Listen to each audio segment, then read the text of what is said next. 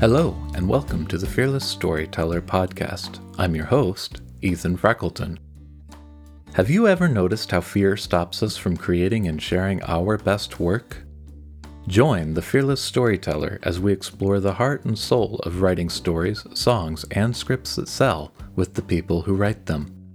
Each guest has their own unique hero's journey and insights into the intersections between limiting beliefs and success.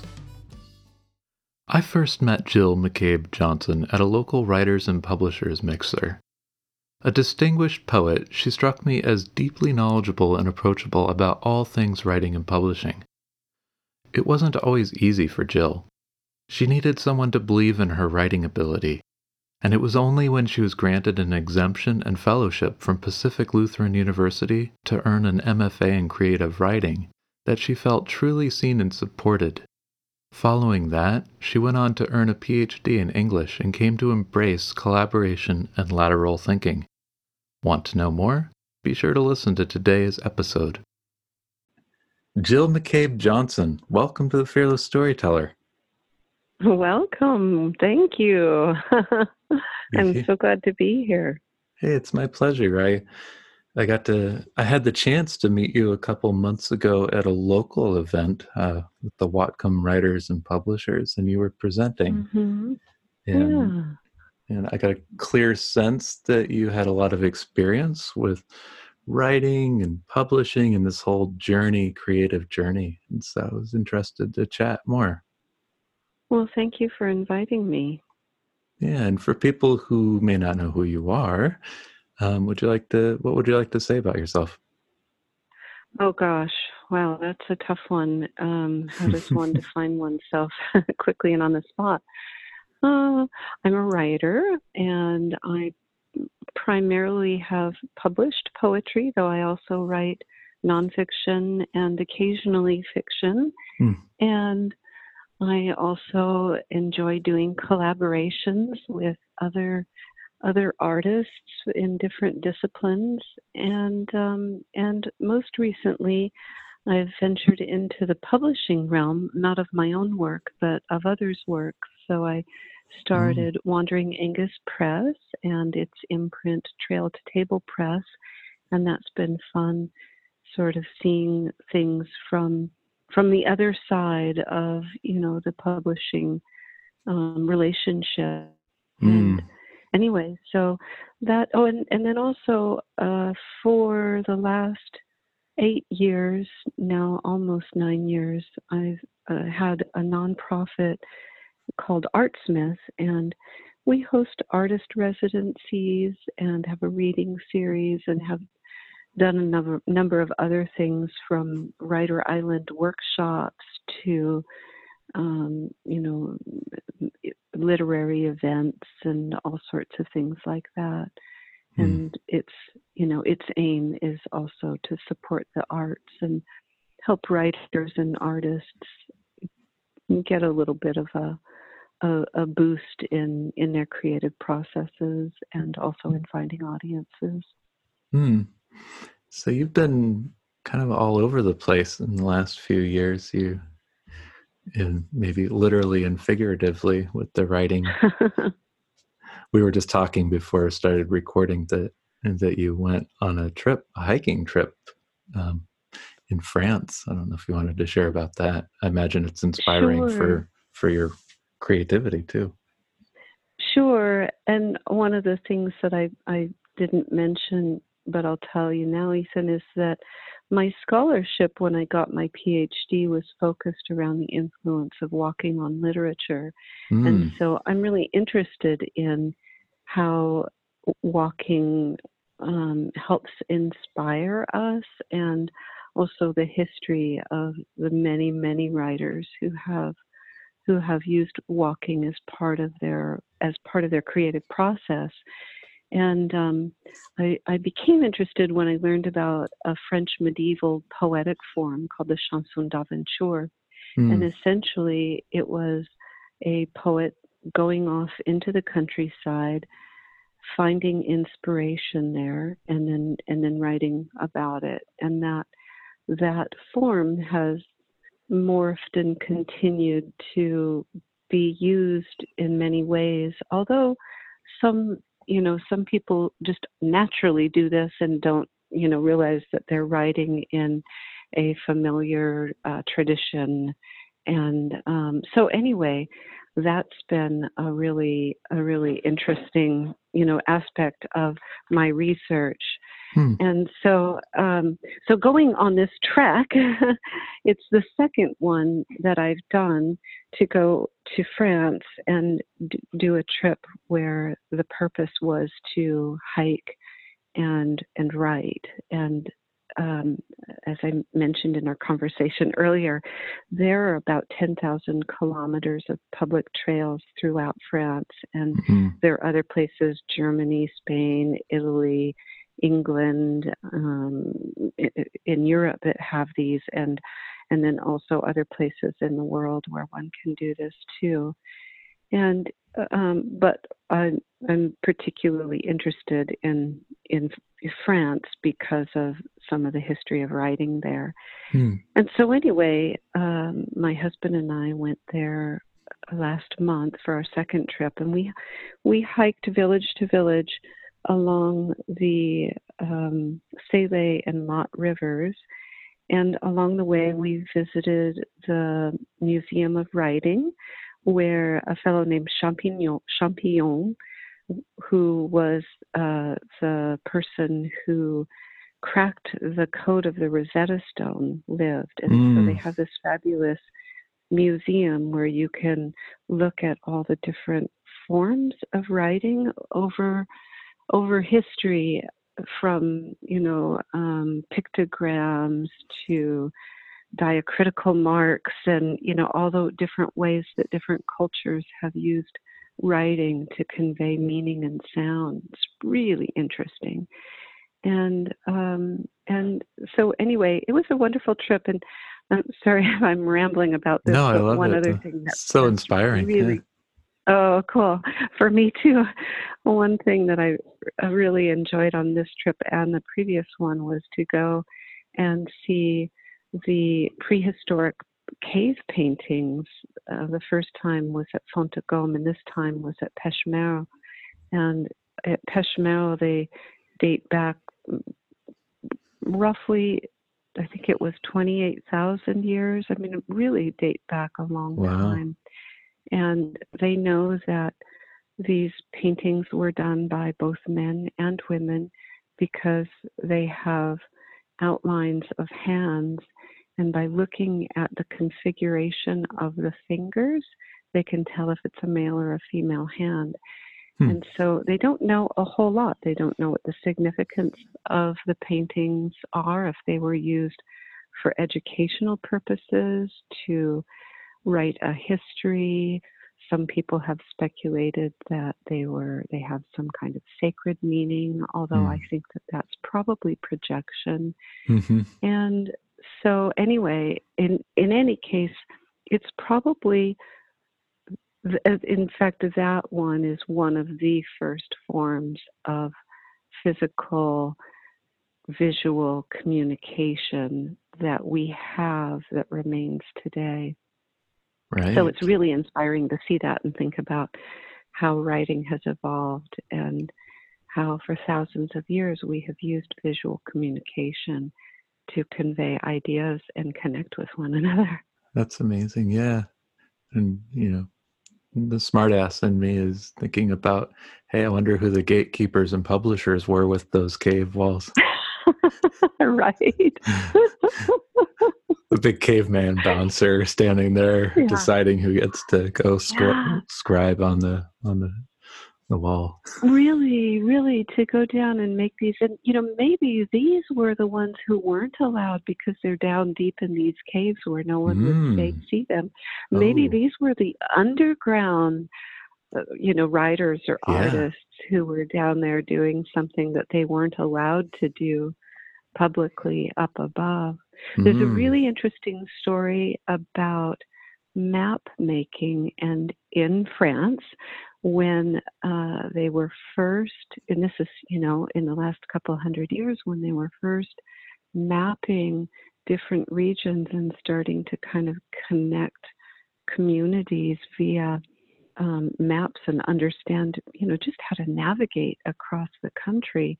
Mm-hmm. There were people who were so unfamiliar with anything written, they actually killed the map makers when they saw them writing with a pencil because they thought it was some kind of evil magic. Oh.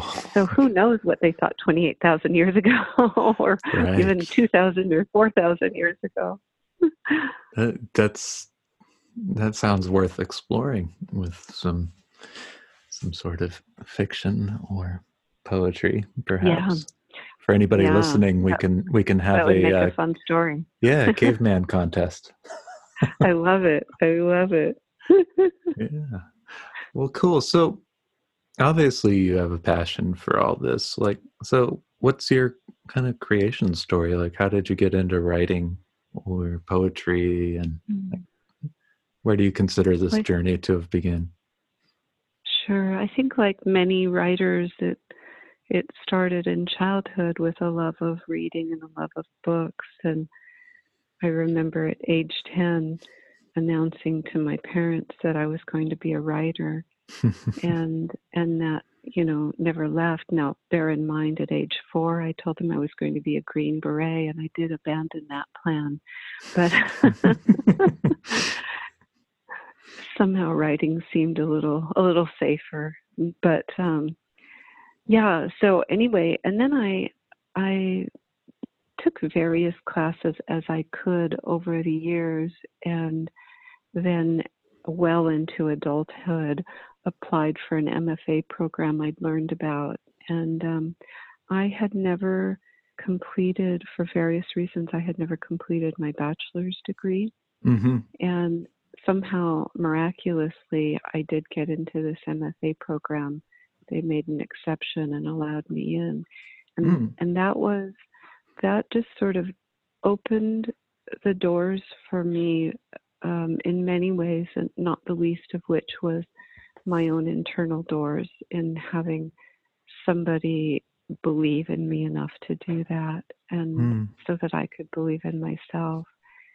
And which is a great lesson, I think, in how do we encourage each other as writers. But anyway, so I did that, and then went after PhD. And along the way, of course, was writing like crazy. And I was working on one poetry collection as well as my coursework while I was doing a PhD. And at one point, it's intense, so intense to do a PhD. And I was exhausted.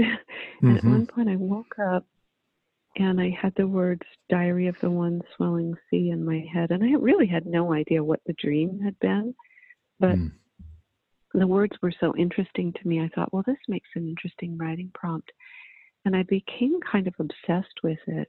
And so every spare minute that I had, it really became like a carrot for me. I would think about that. So I would really push through my other work so I would have time to work on that. And that ended up becoming my first published book, that poetry collection. And, and then I've just continued to keep writing from there. So that was your first poetry collection. And what was the journey from like writing that and finishing that to, say, having it win an award? Oh, let's see. So I submitted an excerpt from that to a chapbook contest. I had the full manuscript, but there was a chapbook contest with Moonpath Press, which is an imprint of Concrete Wolf. That's run by Lana Hechtman Ayers. And I really love their books. She selects outstanding books. And so I thought, oh, it'd be really sweet to get to be one of her authors. Yeah. And so I sent a chapbook manuscript in, and she wrote, at the end of their open reading period, and said that she had selected it, as one to be published. And so I was ecstatic, and then I wrote to her and I said, this was part of a full length. Would you be interested in seeing the full length? And she said, well, I can't promise that I'll publish the full length, but go ahead and send it. And then she wrote back and said, I think this should be published as the full collection. Mm. So that was great. And after that was published, it got entered in the Nautilus Book Awards contest and won a silver award for that. Mm-hmm. And so anyway, I guess that's that path. Yeah, you're not the first. I've only been doing this since August, but you're not the first guest to have won the Nautilus Book Award. Oh yeah, I love Nautilus. They're great. Yeah, so by the time I looked it up and knew what it was, it's like, oh yeah, cool. How about that? There were a couple things you surfaced there. I kind of wanted to dig into a little bit, and one was around that lesson, that power of having somebody, like maybe somebody respect or have somebody believe in you. Yeah. Wondered if you could expand on that. Sure. I think this really applies across many, obviously not just in writing, but any discipline or endeavor, but also across more than just getting into a program or publishing, but any opportunity, if it's a competitive process for applying for a scholarship or a grant or a residency or anything like that, I think that we set ourselves up in these positions of having our work evaluated, and it's difficult, I think, for many people, and certainly, I'll speak for myself. It's easy for me to conflate my value as a writer with the value of a particular application or a particular piece of writing. And even though rationally I know better, is that piece of writing doesn't represent the entire, breadth of a person's work, and certainly does not represent the entire breadth of a person. Right. But it's so easy to get our self-worth tied up in that, and then easy to be discouraged. And so I'm grateful, in my own life for people who have given me opportunities, or even when I didn't get an opportunity, people who just offered a word of encouragement. I know, for example, with our application process for Artsmith for the artist residency, we make a point of sending a personal note to everyone who applies. Now, it's brief because it already takes a long time to do that. But if there's any positive feedback that the peer review committee has shared, I share that with those authors. And the way we do it, it's not based around negative feedback anyway, so it's not as though we have negative feedback to share. So if somebody said, oh, well, what didn't work, I wouldn't be able to say. But I can certainly share what they liked and what they found worked, and I think that's helpful. Yeah, that would be great. Yeah, and the same with the press, with our book contest. If there's anything that the reviewers have said that's positive, I'm happy to share that with the author, because obviously there will be many manuscripts that come in that are absolutely ready and worthy, but maybe just not quite right for us, or for whatever reason others were chosen, and that doesn't mean that that those authors should feel down about their work. How is that for you, with your own work? Yeah. I appreciate that. I know that a lot of what I do, you know, there has there have been gatekeepers, and that's one Hmm. reason I've definitely been able to move faster forward on things that are independent and things that I can do on my Mm. own, Yeah. whether that was with Yeah. music or with writing books and stories. Um, I love that you give personalized feedback. I think that's so huge. It's nothing more disappointing than, waiting 3 or 4 months to hear back from somebody on something you're excited about and get a generic, you didn't Yeah. make it Oh, message, it's so It's like, depersonalized. And yeah, just looking yeah. for some connection to the whole community and experience. And Hmm. so I love that you're Hmm. featuring that. And why did you, so you're a founding director of ArtSmith, which is artist residency, which applies to writers too, I assume, want to It go does. there. Yeah. Yes. And so Yeah. Composers, everything. I'm sure Hmm. that's a lot of, Filmmakers. energy to start up and maintain. So why did you do it? I had just moved with my husband to the San Juan Islands and from the Seattle area, and and purchased a B&B that we still have, we still run.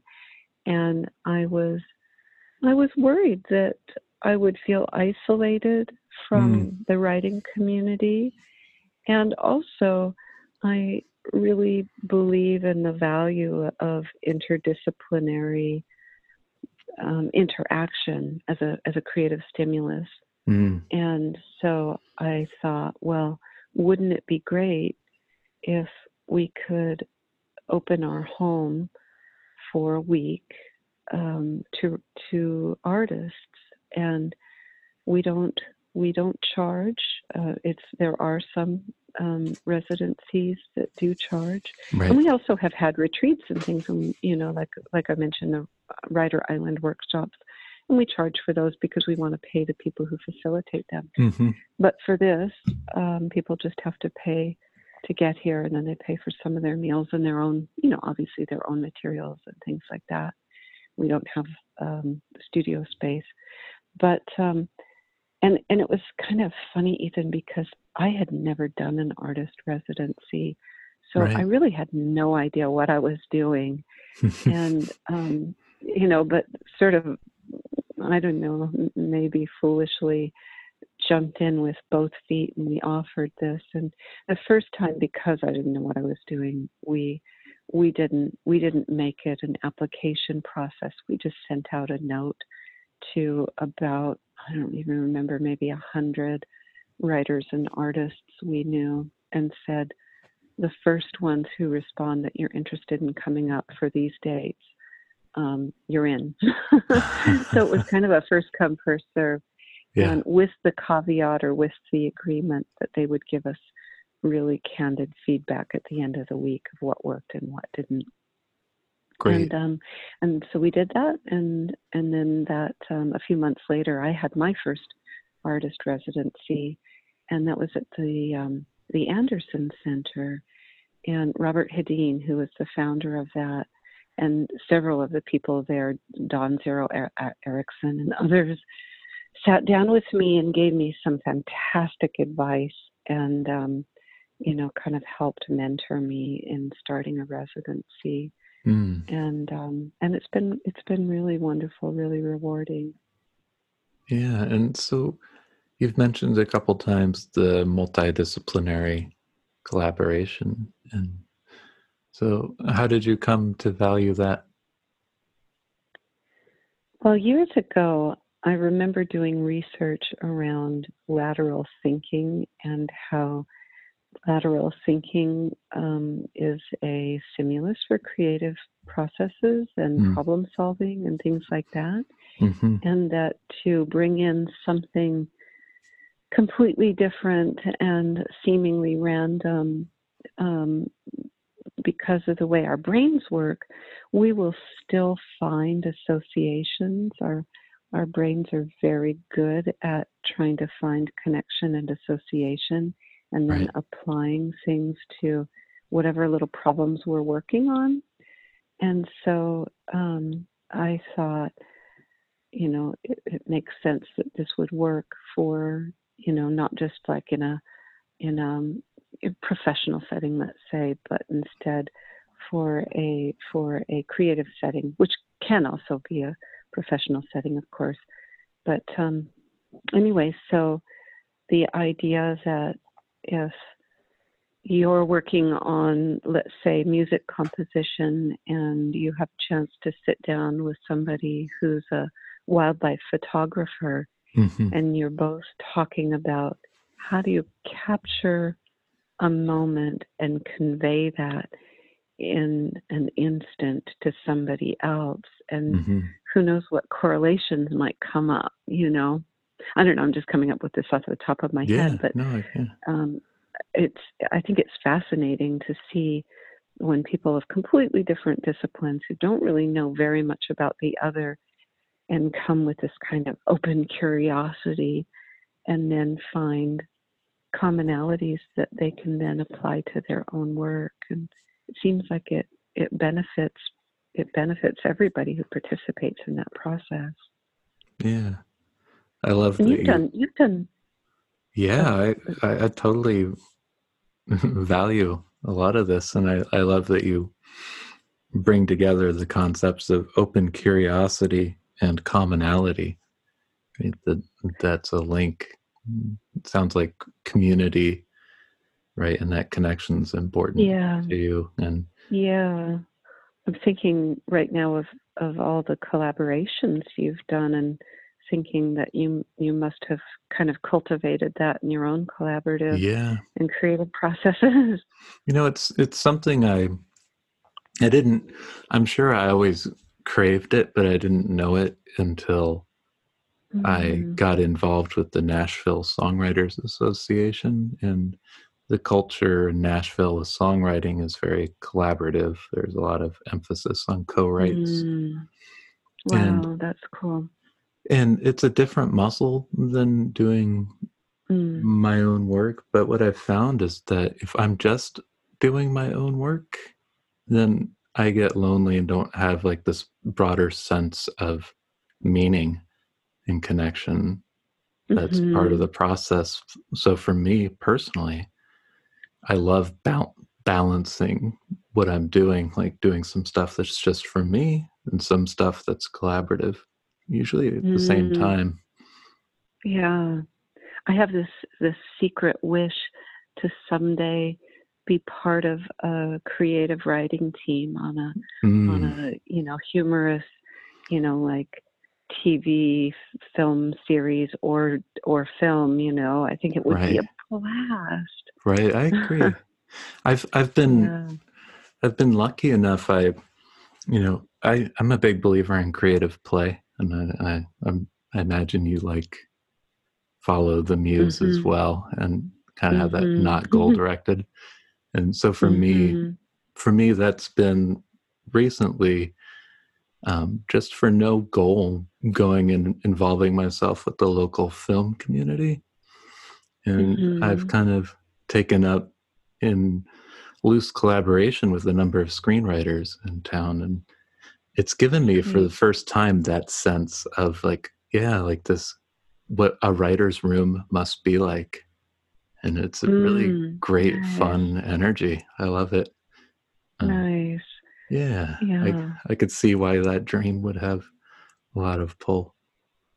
Yeah. And so you're kind of you're creating that space though at your own home with Artsmith.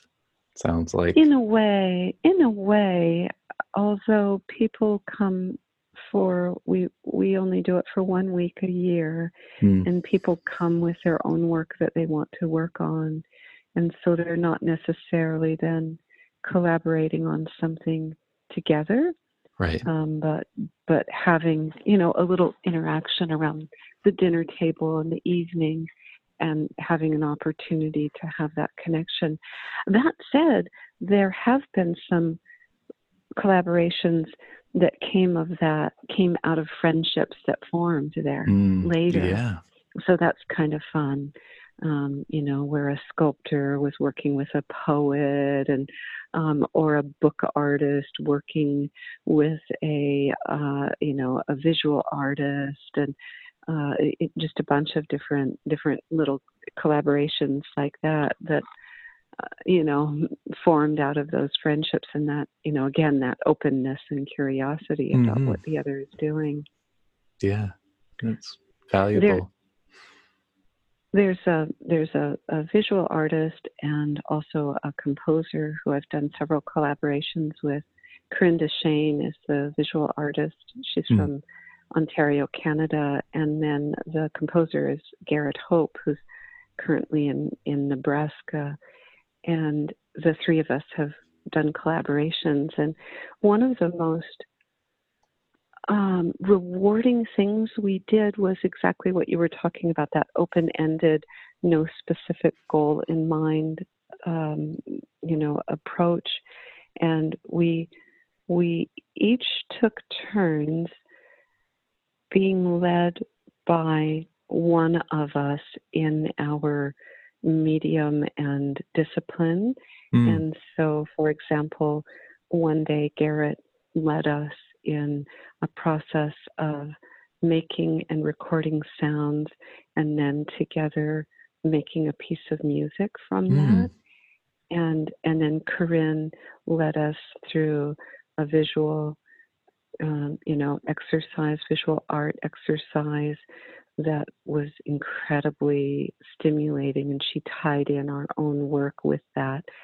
And then I led one where we did what's called a derive, and which is one form of walking and writing practice. And so anyway, it was really wonderful, and each one of us then took what we got out of that and did other things. And we also have done a couple of things together based off of that. But it wasn't something where we said, okay, we're going to create a short film, and then, went into it with that aim.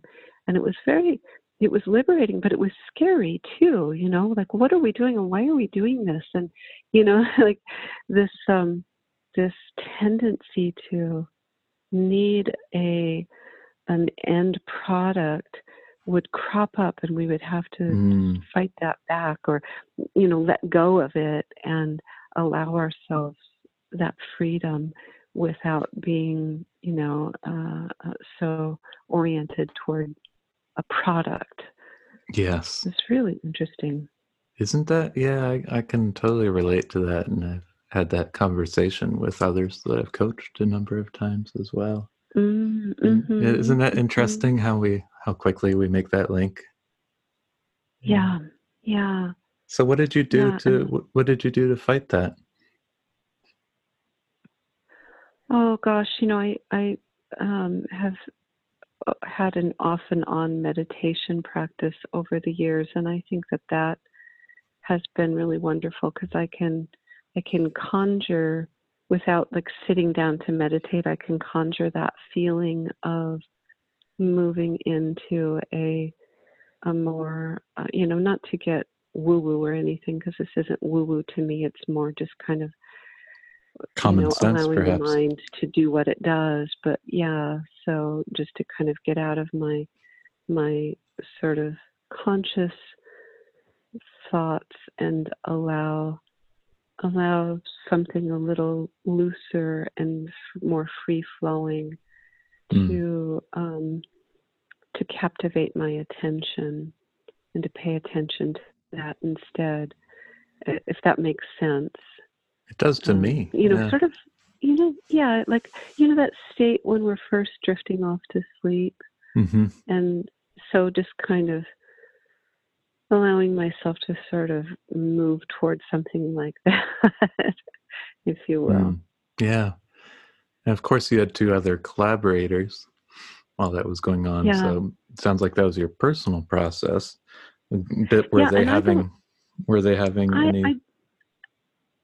Was it coming up? We talked about it briefly, but I don't know how, what their method was to to not be pulled into that kind of goal orientation. Mm. All three of us have taught, and I suppose maybe that might have, kind of like listening to what would I tell my students in this case, and maybe I should follow my own advice. I don't Right. know. Yes, that is one perk of teaching or mentoring is it really encourages Yeah. one to walk the walk. Yes, for sure. A lot of things easier said than done, aren't there? Right? And I guess that's why there's value in these lessons. Yeah, Yeah, so I like yeah, that. I like hearing. It sounds like something unexpected came out of the process for you, yeah. and yeah, and who knows? Maybe there will be a collaboration week at your residence in the future. Who knows? Oh, that sounds fun. That Yeah. sounds fun. That's a cool idea. So how did Yeah. I have this curiosity it keeps coming back, so I figure I should ask. Like, how did you latch on to the idea or the connection of writing and walking? Like, what draws you about that? Well, I'm a big fan of hiking, and I Mm, love to hike. And is anytime I can get out on a trail, I'm happy. So, that's a big motivator for me. But I was doing research around poetic forms, and that's when I had stumbled across the chanson d'aventure, the song of adventure, and I found that really interesting.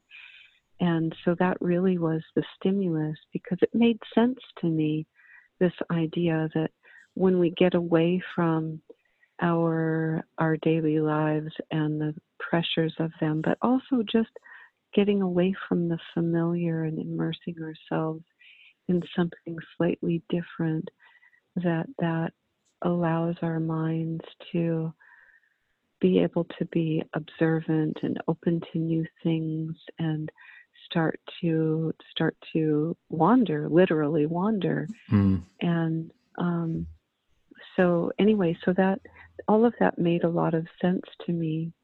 And I also was looking at, I had my mentor and chair for my PhD dissertation had given me this great advice because I was also writing some literary criticism at the mm, time, mhm, and I said to her, I was, because of just it being such a productive time in my life, I had enough work that I could have done a dissertation that was poetry. I mhm, had one that I could have done that was nonfiction, and I also had one that was literary criticism. And so I said, "What do you think I should do?" I'd been planning to do a poetry dissertation, but I could do the others. And she said, "Whatever you do, that's what you'll be identified as for the mm, rest of your life. mm. That's kind of what your credential will be, if you will. So if you want to do literary criticism for the rest of your life," and I said, no, no, no, I don't want to do that. And so then I knew I wanted to do poetry and or nonfiction, Right. and I felt the poetry was more ready. And I had already, I had this fantastic dissertation committee, including people like Jonas Agee and Ted Kuzer, who, all had Jonas Agee before she was a novelist and screenwriter. She studied poetry, and of course, Ted Kuzer was the poet laureate and has won the Pulitzer in poetry and is just a marvelous human being anyway. Mhm. And so that made sense. So anyway, I thought, okay, well, I know I want to do poetry. I know I love to hike, and I'm really fascinated by this form and this process. And so it all just kind of came together. And I had this opportunity to do a really in-depth study through my coursework, through my comprehensives and the dissertation around that. So, Mm, I made a pretty a pretty conscious choice to go that way, and I'm glad I did, and I'm glad that Grace Bauer had given me that advice. Yeah, that's it sounds like you made the right decision, and I'm glad you didn't engage in a lifetime of literary criticism. Me too. It's so funny because at that same time there was another person on faculty who when she had, been in school, she was interested in studying medieval travel literature, and everybody said, "Don't do it. You'll never get a job." And she decided, well, I might not get a job, but this is what I really want to do. And she got hired right away, and it didn't stop her. And, and her goal was to get a tenure track position. And so she did, and it all worked out. And I thought, well, that's great. That's the best example right there. Don't do something because you think it's going to get you a job. Do something because it's what you want to do. Yeah. And you can't predict the future. Yeah. Right. Exactly. Yeah. Yeah. Just thinking there's nothing worse than making a decision that you're not aligned with based on somebody else's advice. Yes. Yeah. Well, you've been really good about pursuing what interests you. I mean, at least it seems from my perspective that you have. And have you sort of made that a conscious choice of going after the things that really draw your interest and passion? Yeah, I think so. I think instinctively I did that for longer than I was aware of it. And so it kind of mixed together where I would do the things I was supposed to be doing, but also be trying to do the other things and maybe feeling a little bit like an outcast by my own choice when I place myself in those situations. That makes sense. Have you ever felt internal pressure to, like to choose between songwriting, being a singer-songwriter, and being a novelist, and like, or have you felt as though those all can, coexist happily? I think they can coexist. It's when we think about, or when I think about making products, right, or business, is different than I'm following my muse and I'm playing. And I try to balance the two. So I'll have something that's project related that I'm working on and make sure that I have something that I'm playing with. And that could be anything at the time. It comes up even at a smaller level than that. Like, okay, I just finished a series of books, novels right now. And this is true. And Congratulations. Thank you. And there's that decision. This is your prequel series. Is that right? Oh, I did a space opera series that has a prequel and 3 novels. And I actually wrote a novella and another short story last month for it as well. But wow, that's great. Yeah, thank you. But come to that point, like, okay, what am I going to write next? Am I going to stick in this genre? Am I going to write something in another one? That's going to not cross over for people on my mailing list as much? Like that kind of analytical piece does kick in, right? Like, and there's a little bit of that external voice comes in where I know I pay attention to what others are saying at conferences or masterminds, right? Which is and so those voices come in. I deal with, going for walks is a great way to, for me, it's one of my ways to unplug and meditate. And I enjoy that. But I've, to answer your question, the first one, right? I became much more overtly aware of the concept of intention and aligning my values and my actions. And that happened, transformation kind of happened and really solidified around 4 years ago. And so since that time, it's been a lot easier for me to not fall Mm. into that trap because I'm actively aware of it, and I'm actively Good aware. for you. Yeah, and that's what I try to Mm-hmm. help. One of the things I try to help people with, right, is just be consciously aware of the choices and, right, those internal motivators versus the extrinsic ones. And, we can do anything we want. I feel like you're a good example Mm-hmm. of that. And we can be successful on our own terms. Mm-hmm. And Mm-hmm. on this question, then, what does success mean for you at this point? You've won Oh awards, gosh. you've got a PhD, you've got your lifestyle you've cultivated. What do you think today in 2019 success means for you? Boy, I hmm. You know, um, there are definitely sort of external validations that are very gratifying, Mm, and it's easy for me to um, again to allow those external validations to have really more influence on my mindset than they ought to. mm, And for example, I just had a poem nominated for the pushcart, which I'm thrilled about. mm. Well, And congratulations. I'm Yeah. also, oh, thanks. And I'm also aware that, for one thing, with so many small publishers now, there are many, many more things being nominated. Mm, And a nomination is a flattering thing because those small publishers can only nominate so many, but it's not an award.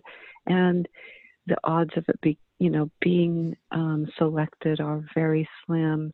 mm, And even so, it's all very arbitrary and subjective. And so, for me to kind of be excited that something got nominated, then I find myself thinking, why am I, like, this doesn't really, this doesn't mean anything in terms of, am I making it as a writer? Am I doing, the work that I want to do? Am I, it's entirely subjective and external. And mm, had I not been nominated, which is often the case, mm. um, you know, that also doesn't mean anything. And so it's easy. It's easy for these nominations or these awards or being, accepted, something being accepted for publication or selling well, to become the some of the factors in how we define success. And I will admit that those things influence me, Mm-hmm. and more than I would like them to. And yet, if I really think about it, the thing that gives me the most pleasure is is just when I write and I'm enjoying the writing process. Mm, mm-hmm.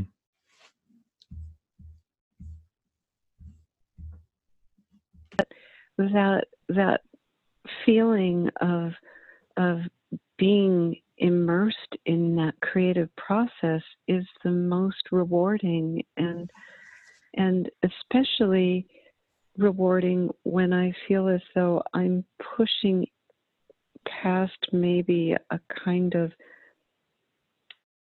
boundary, or Mm, pushing into new territory, new capabilities, new exploration. mm. And that's really rewarding and exciting and fun and lights me up. And that doesn't require, like you said, the gatekeepers of the world to validate it. Right, right.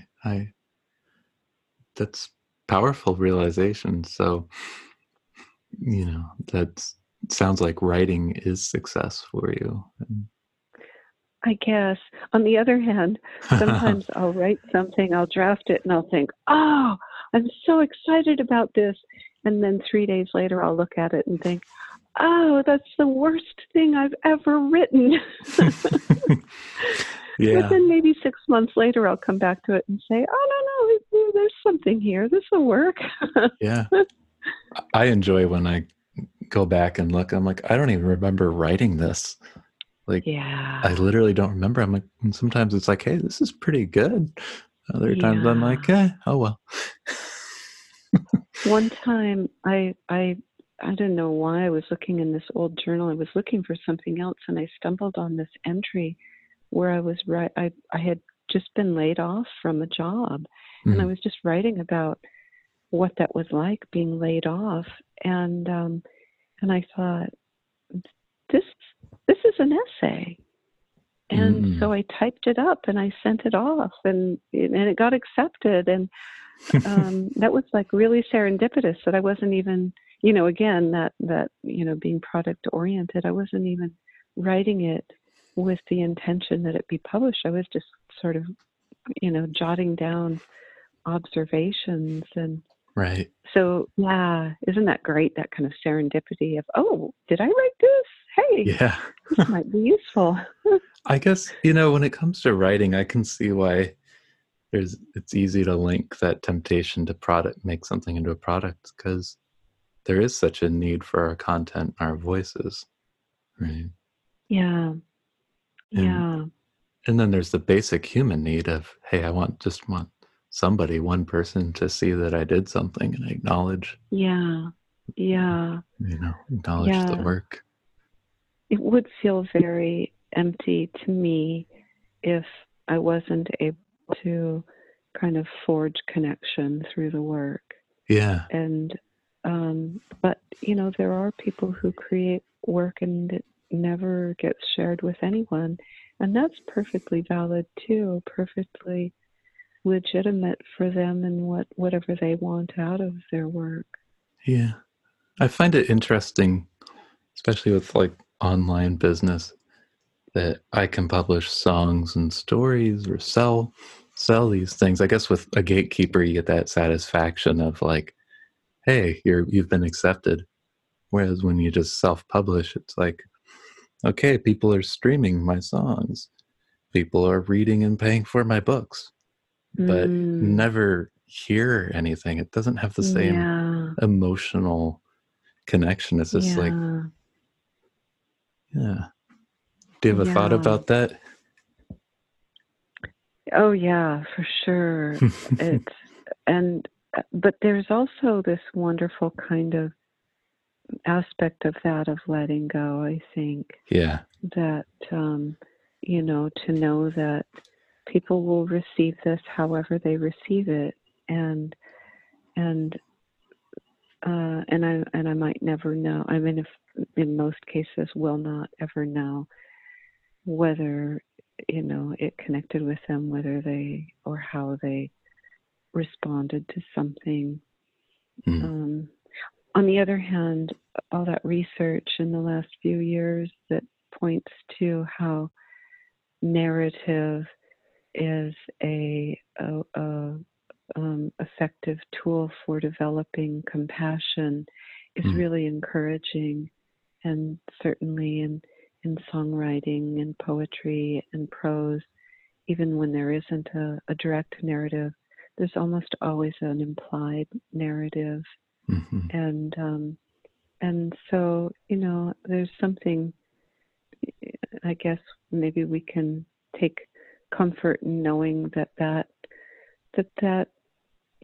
has the potential to touch other people's humanity and expand their humanity.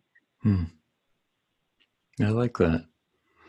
And you have a mission statement, which is promoting equity among all humans and protecting the beauty and riches of our planet for future generations. And like, how does writing link to that?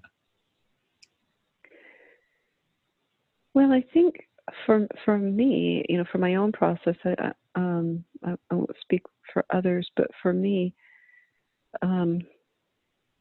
when I'm moved by something or inspired by something and want to write about it, that comes out of a sense of appreciation and gratitude usually.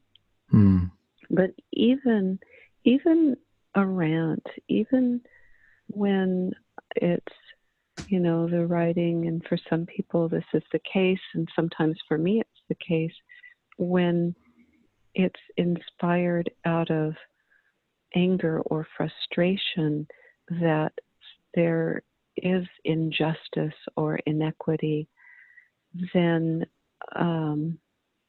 I believe the writing process is an act of hope.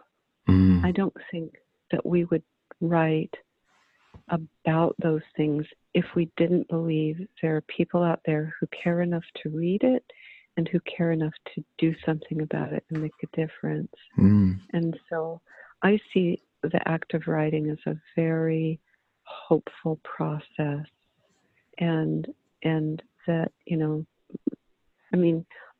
given that, one could make the argument that all works are potentially, works that will make the planet a better place. However, there are people who do things, maybe not in terms of like novels or, kind of creative writing, but there are people who do writing with the intention of being divisive, Right. or of maintaining inequity or serving their own, self-serving purposes. And so in that regard, not all writing is an act of hope. Right. But for you, but for me, and I think many people who are writing, creative works are doing that because they can envision a better world, or they can recognize that there's inequity and that it's not fair, and they want to bring light to that. Right. I like that. And I like the idea. Yeah, go ahead. Oh, I was just going to add that when I teach, and I've never seen anybody talk about this. A lot of people talk about fiction in particular as, they'll say at the heart of fiction is conflict, or like Vivian Gornick, it's a situation. The situation is what sort of, gives birth to the story, or there's a tension. And but I believe that all narrative is centered on an inequity, some kind of power imbalance. And that doesn't even have to be between humans, that, kind of the protagonist against some, overwhelming force in nature, for example, is an inequity. And so I believe that inequity is at the heart of all narrative, and that's part of why we want to read it. We want to see what's going to happen. What will this person do in this situation? What would I do in this situation if I were faced with an avalanche, or an oppressive, slave owner, or whatever that inequity might be. I love that. Well, Jill, it's been an absolute pleasure talking with you today. It's been a delight. Again, thank you for inviting me to join you in this conversation. Yeah, I'm glad you said yes. I hope you've enjoyed today's episode of The Fearless Storyteller. As a reminder, any and all links can be found in the show notes. And if you're enjoying this podcast, will you please consider leaving a review? By doing so, you'll be helping new listeners discover the Fearless Storyteller podcast.